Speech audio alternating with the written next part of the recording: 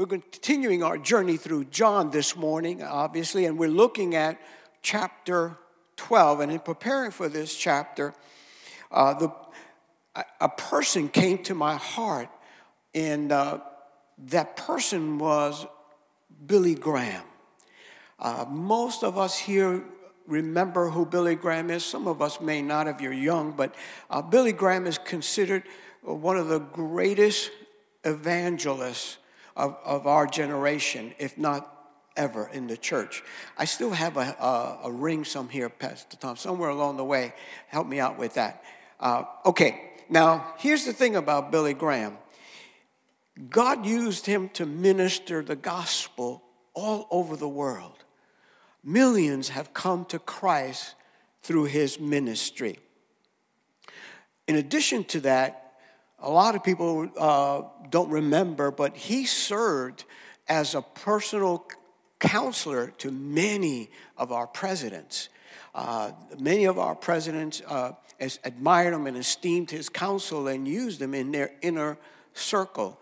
So he was able to influence a lot of our presidents through his godly counsel. And here's something, again, that you may not know.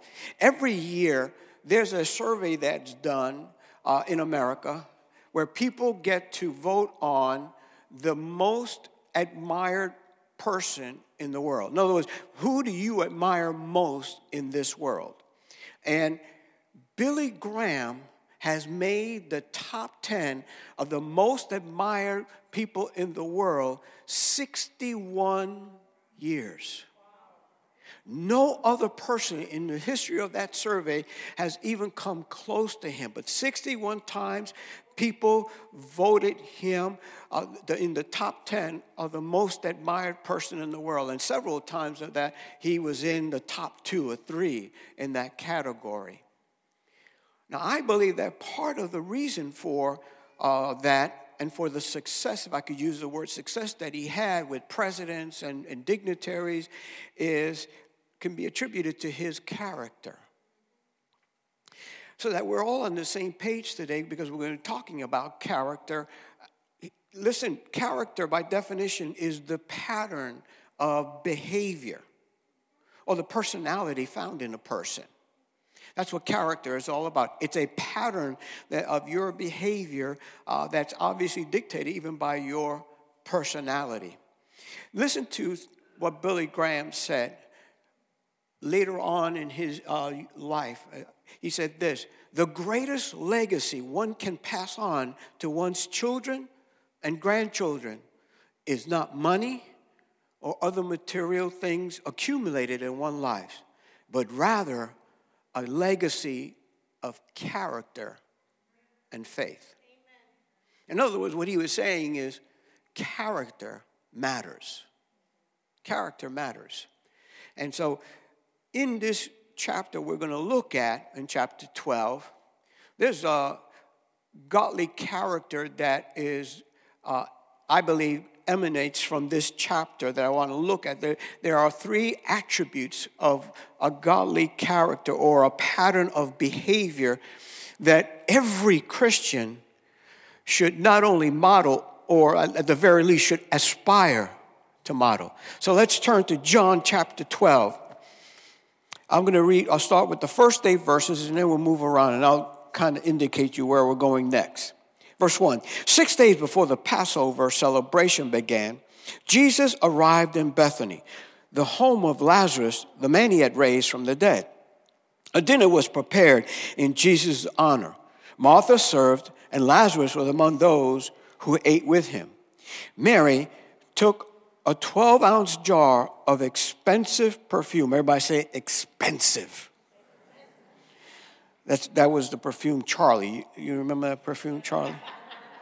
If you do, you just really dated yourself. Then let's go back. Verse 3. Then Mary took a 12-ounce jar of expensive perfume made from essence of nard, and she anointed Jesus' feet with it, wiping her feet with her hair. The house was filled with the fragrance. But Judas Iscariot, the disciple who would soon betray him, said, that perfume was worth a year's wages. It should have been sold and the money given to the poor. Now, not that he cared for the poor, he was a thief. And since he was in charge of the disciples' money, he often stole some for himself. Jesus replied, "Leave her alone. She did this in preparation for my burial. You will always have the poor among you, but you will not always have me." Now, look at verse 12. The next day, the news that Jesus was on the way to Jerusalem swept through the city. A large crowd of Passover visitors took palm branches and went down the road to meet him. They shouted, "Praise God! Blessings on the one who comes in the name of the Lord. Hail to the King of Israel." Jesus found a young donkey and rode on it, fulfilling the prophecy that said, "Don't be afraid, people of Jerusalem. Look, your king is coming riding on a donkey's colt." Now, verse 20. So now we get to 20. Some Greeks who had come to Jerusalem for the Passover celebration paid a visit to Philip, who was from Bethsaida in Galilee. They said, "Sir, we want to meet Jesus." Philip told Andrew about it, and they went together to ask Jesus. Jesus replied, "Now the time has come for the Son of Man to enter into his glory. I tell you the truth, unless a kernel of wheat is planted in the soil and dies, it remains alone. But its death will produce many new kernels, a plentiful harvest of new lives. Those who love their life in this world will lose it. Those who care nothing for their life in this world will keep it for eternity. Anyone who wants to be my disciple must follow me, because my servants must be where I am, and the Father will honor anyone who serves me. Now my soul is deeply troubled. Should I pray, 'Father, save me from this hour?' But this is the very reason I came. Father, bring glory to your name."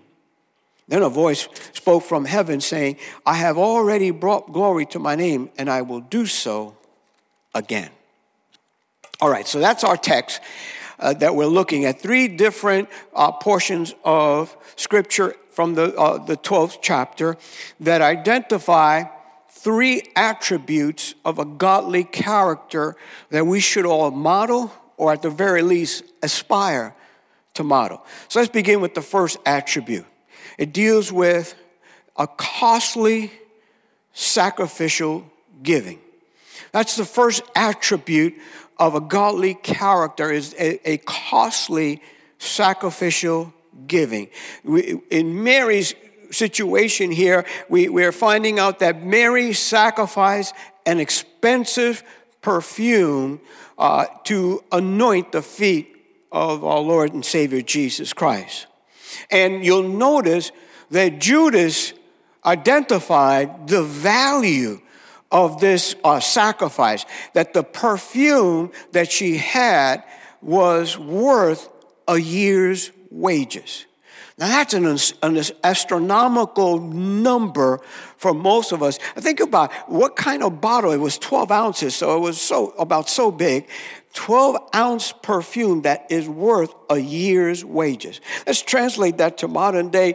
Today, at the very least, let's say minimum wage, more or less. Let's say you make $25,000 a year. Think about the fact that, let's assume that this bottle was worth $25,000. And Mary decides to sacrifice that and pours it on the feet of Jesus.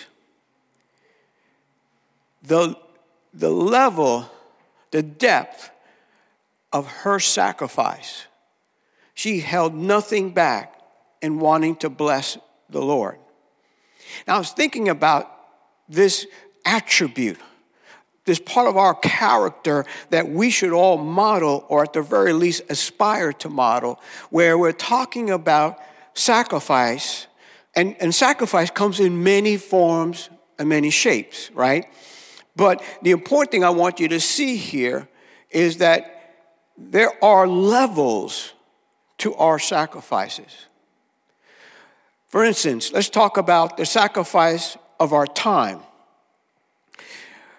in serving the Lord Jesus Christ, we all have 24 hours a day, 7 days a week. Nobody has more, nobody has less. Everybody has the same. But there are times where God wants us to serve, and we have to make decisions on whether we want to sacrifice our time to serve.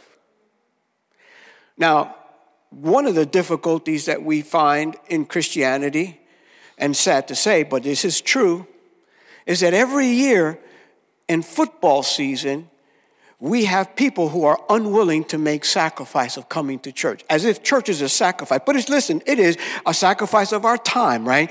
I'm going to go to church because I want to worship God. I'm going to give up that time to worship God. But there are people because the Bears are on, and I don't know why we would sacrifice Jesus for Bears. But hey,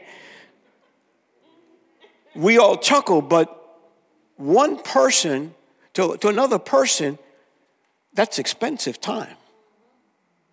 Because they are an avid Bears football fan. And so when the time comes and it's church, well, the Bears have an early game today, church. And all of a sudden, the decision must be made, will I sacrifice watching the Bears to come worship God? And oftentimes, some people say, no. Why? Because that time is too precious to them to give up. You see where I'm going with this? And we all have.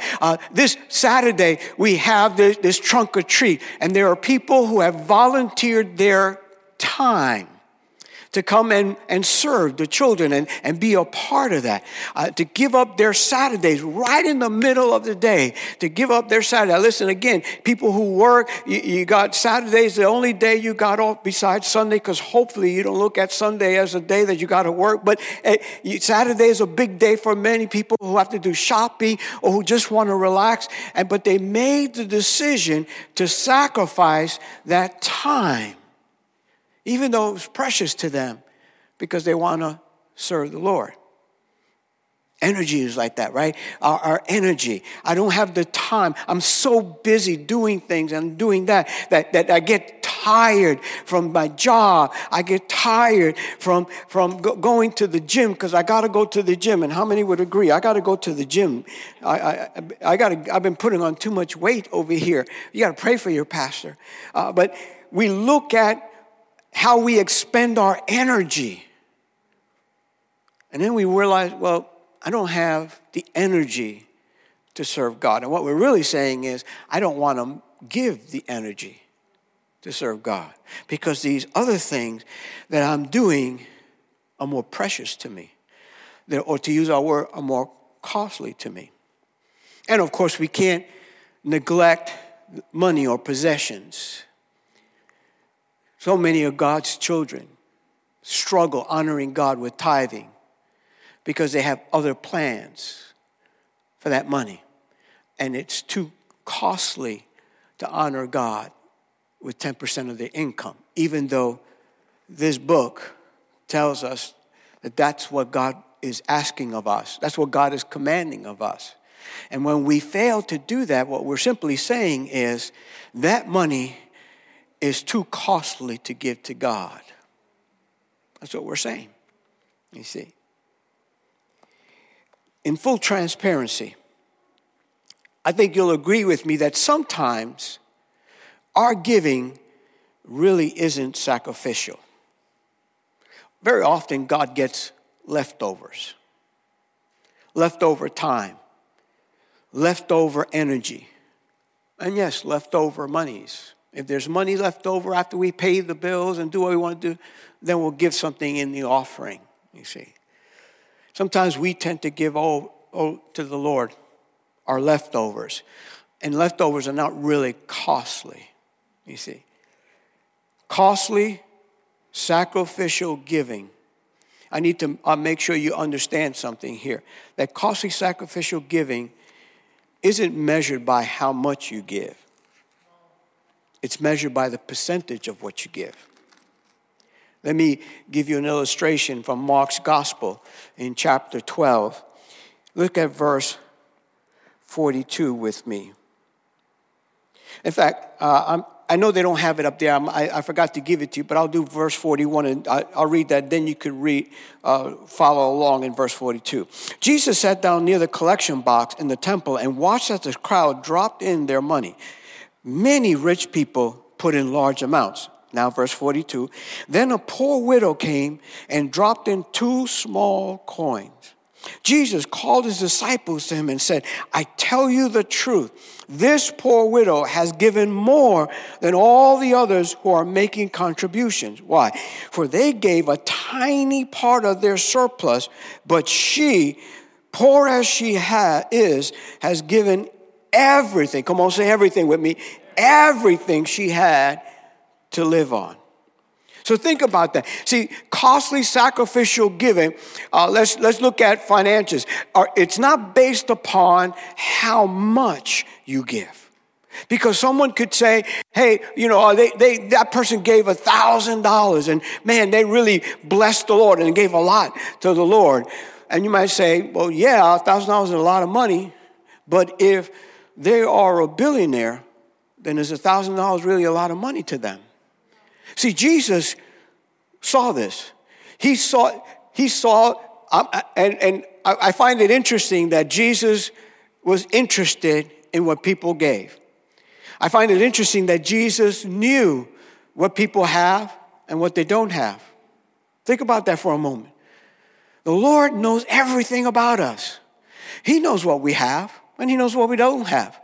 He knows what the measure of our giving is, whether it's costly or whether it's not costly. And there were people that gave, and Jesus recognized, okay, they gave good amounts. But see, their giving wasn't really sacrificial because they only gave a small portion of what they really have. But this widow, now she really caught Jesus' attention because Jesus knew she only gave 2 small copper coins. That's equivalent to 2 pennies. But it caught his heart and his eye because he knew she gave everything that she had to live on. She trusted God, she honored God, and her giving was very costly. See, whether it's giving of monies, your time, or your energy, the whole issue about this attribute of a godly character that we should all model or aspire to is this. We want to bless God with everything that we do. We want to bless God with our time. We want God to be blessed with our energy and with our resources. We want to bless and honor the name that's above every other name. Would you say amen to that? So that's the first attribute of a godly character. It's that costly sacrificial giving. Here's the second attribute. And this was a little bit more abstract for all of us, but it's from the entry of Jesus coming in and the people worshiping him or praising him. This second attribute is humility in service. That's the second attribute, humility in service. I find it fascinating that Jesus did not choose a stallion to come in, right? In those days, kings would always ride on a great stallion, a stallion that was majestic looking because they wanted to represent who they were. But Jesus, coming into Jerusalem as the king of Israel, chose a donkey's colt to come in. Great humility. Now, I know that it was also a fulfillment of Scripture, but I want you to see something that because when kings used to ride in on these majestic animals, the majestic steed, these stallions, people would also recognize the stallion. And they would look at it and they would say, that's an incredible looking stallion that the king is on. In other words, the stallion will get some of the recognition. But nobody recognized a donkey's colt that day.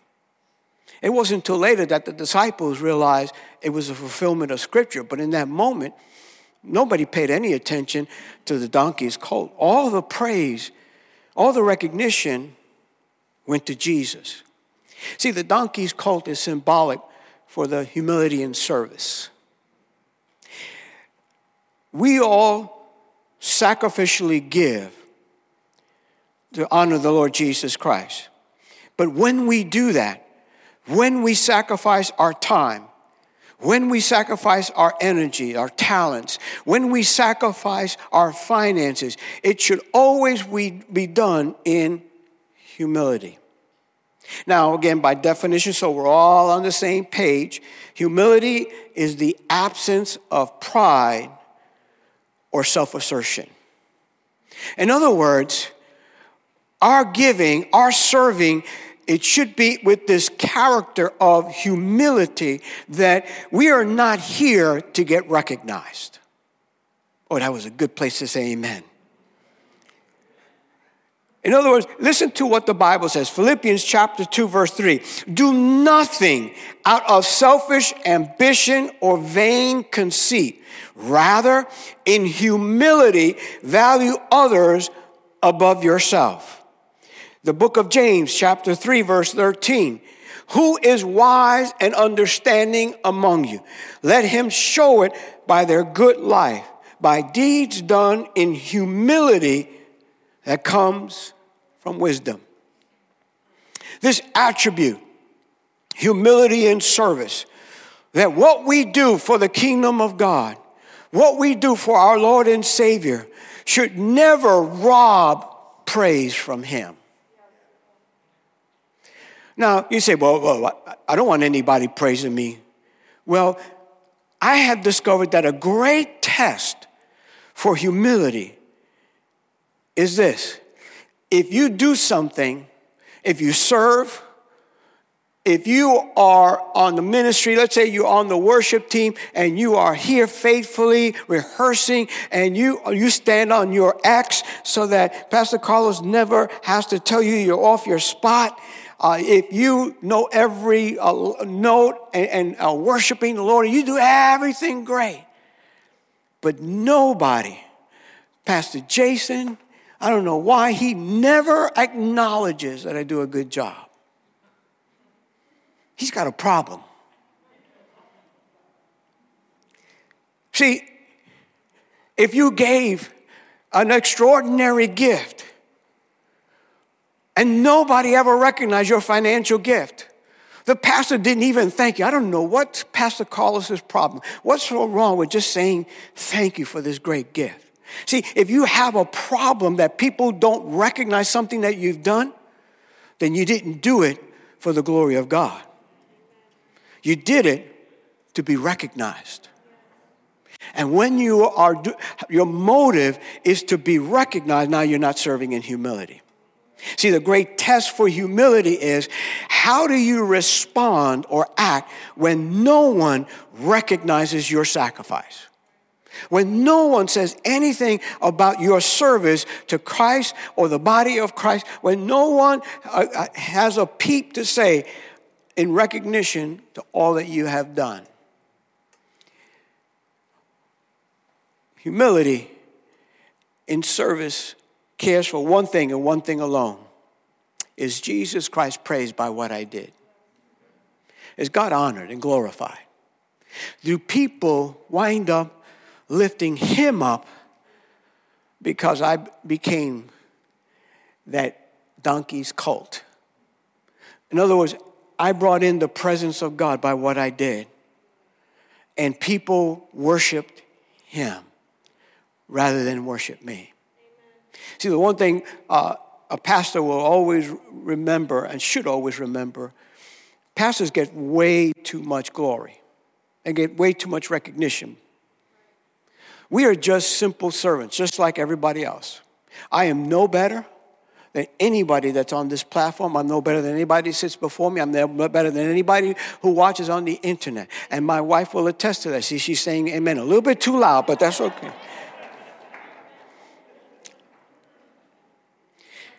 But because I'm the visible one, people think that there's something special about me. When all I am is a messenger. God tells me what to say, I say it. So God should always get the glory. Now, I get that people want to encourage the pastor for times and say, hey, pastor, that message really blessed me. I get that, but there are people who would only serve I had, this is a good story. This is a true story. A while back, we had a sister that felt she had the gift to dance in the Spirit. And so, about 8 years ago, something like that, my wife is saying. Anyway, whatever the time for. Anyway, so during the service, though, she would do all of that here in the front. And as I would worship, I sense in my spirit, this is for recognition. So I tested her. And I said, sister, I think you're being a little bit too demonstrative and distractive to the people. So here's what we're going to do. I want you to worship God and dance right there in the back. Do whatever God feels is leading you by the Spirit to do back there. And she looked at me, but then nobody will see me. I said, exactly. Nobody here will see you, but God will see you. And if you're doing it for God, it should not matter whether you're in the front or the back. And shortly thereafter, she left the church. See, the test of humility is, how would I respond when I don't get recognition? Now, let me end that portion by saying this. It is right and proper to thank the people that serve, right? I know we don't have nursery right now, but it's right and proper to thank the nursery staff or the people who work in Christian ed and taking care of in Compass City, working with our children, teaching our children. It is right to say, hey, thanks for teaching my kid today. I really appreciate your ministry. Thanks for taking care of my baby. I really appreciate your sacrifice and the time that you put in to serve us. It is right and proper to thank the ushers that are here early before you get here and have to wait until you leave before they go home. To say, hey, thank you for your service. Really appreciate that in the Lord. That is the right thing to do. Amen? But remember that we're talking about a godly character that we want to model, because it's that godly character that truly honors the Lord Jesus Christ, that opens doors, as we're going to see.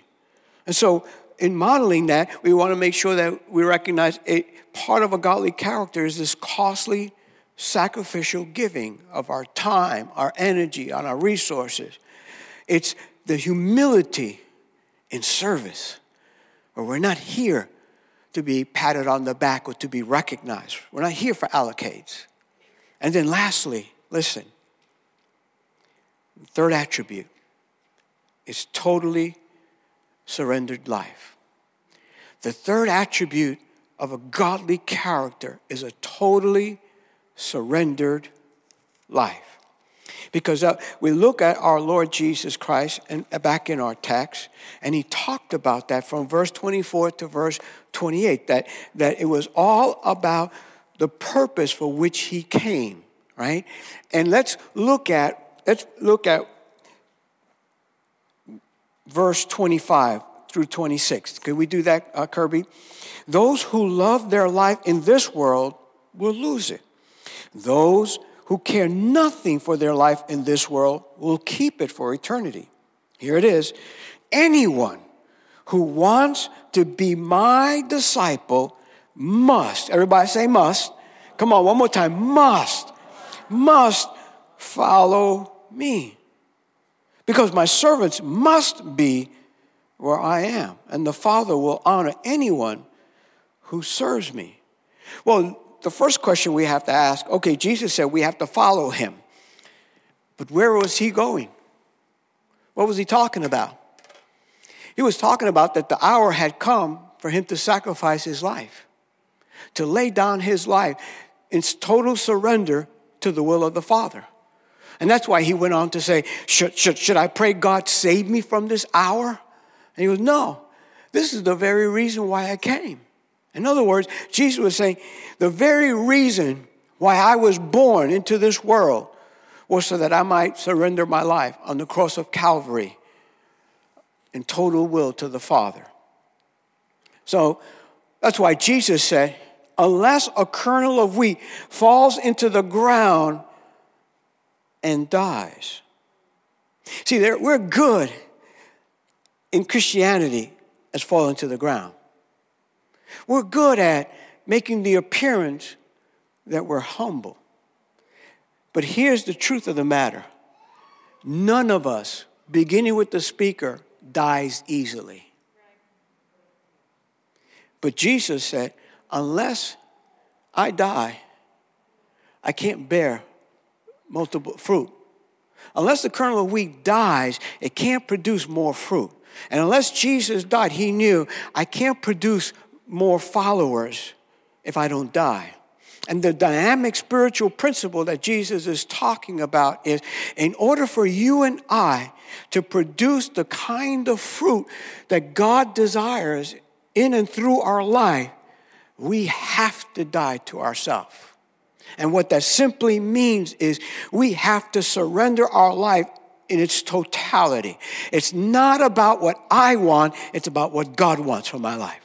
It's not about my dreams, it's about God's purpose for my life. See, because God has a plan for my life.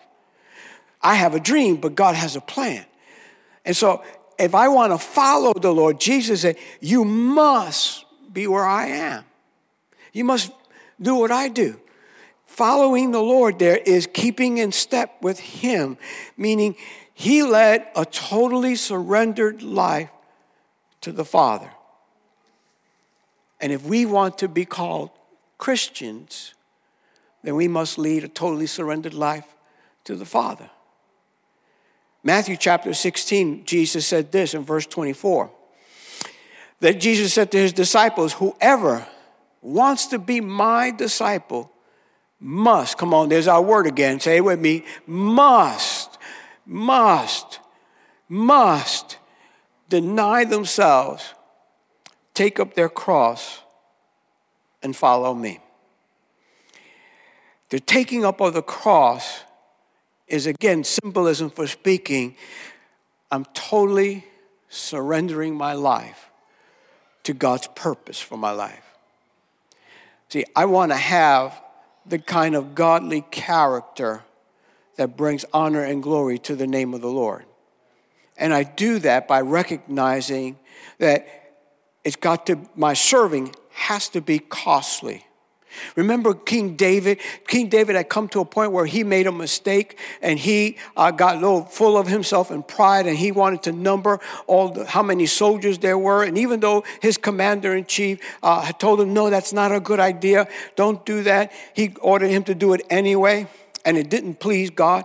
And as a result of that, God's judgment came on and people started to die. A plague came on. And he was told, you got to go and sacrifice at this location, and that sacrifice will appease the Lord, and the plague will be stopped. Well, the place where he was told to sacrifice was owned by a man named Araunah. Araunah saw the king coming, and he said, hey, King, what are you here for? I'm here to sacrifice and stop the plague. And Araunah said, okay, I've got oxen, and I got the wood of the yoke and everything for the wood so you can light the fire. It's all yours, King. Do it. It's free. And King David said, nope. See, I won't sacrifice to God that which costs me nothing. That's why David is a man after God's own heart. He realized, if I really want to honor God, it's got to cost me something. It's got to be something that I know, this is real sacrificial for me to give this, but I'm doing it because I love the Lord Jesus Christ. I want to have that kind of a character. I don't want to serve for recognition. I want to serve in humility. And I want to live a totally surrendered life. Listen, when we reject taking up our cross, when we refuse to surrender our life to God's will, God's purpose, we forfeit a godly character. See, you can't have a godly character and live selfishly. They don't match. They don't go together. They're like oil and water. They don't mix.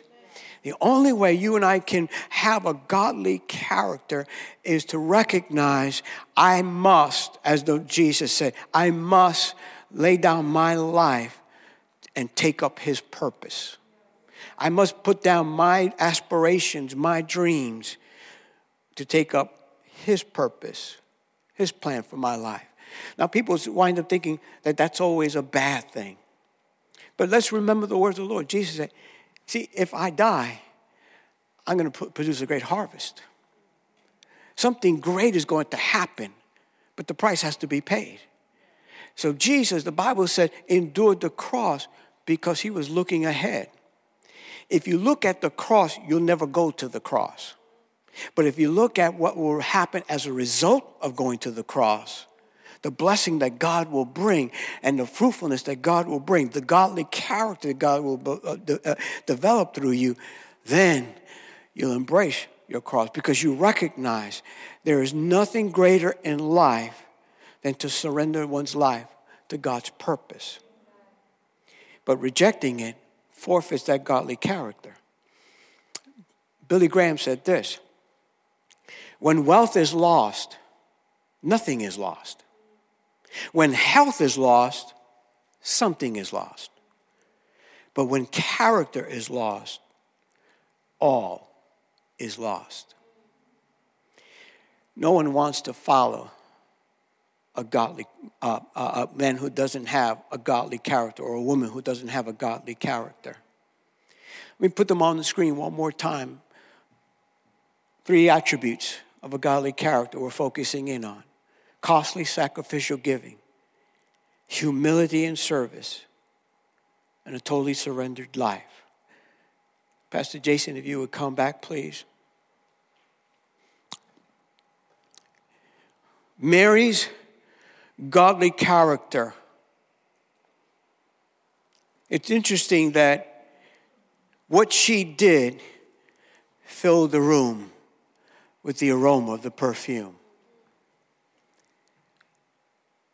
When we have that kind of costly sacrifice, it fills the aroma with praise. People recognize that kind of contribution. I think of one of the greatest servants regarding sacrificial giving was Mother Teresa. Right? She gave up everything to go serve people who had leprosy in India. Got nothing for it, but spent her entire life in giving. Yet, she is also on the top list of one of the most admired people in the world. And we all admire her because she sacrificed so much for so little personal gain. A life of humility. Now, here's the last connection I want to make and why a godly character is so important for all of us. Charles Stanley, many of you know, and I don't know why. So many people think I look like Charles Stanley. And if you're here today and that's you, please don't tell me. My own wife thinks that, oh my God, you remind me of Charles Stanley. Okay. He's a great man, and I admire him. So I'm going to take it that you see that character in me. But he said this, the time you spend alone with God will transform your character and increase your devotion. Then your integrity and godly behavior in an unbelieving world will make others long to know the Lord. In other words, if I can just bring it down to modern day vernacular, when you and I display a godly character, it causes people to want to know who Jesus is because they see Jesus in us. Because these attributes are all attributes that the Lord himself demonstrated in his life. And there's a powerful, powerful effect that we can have with people that sometimes more than our words, it's our lifestyle. When people see us, a godly character in us, it makes the gospel attractive. And they want to know more about it. Stand with me.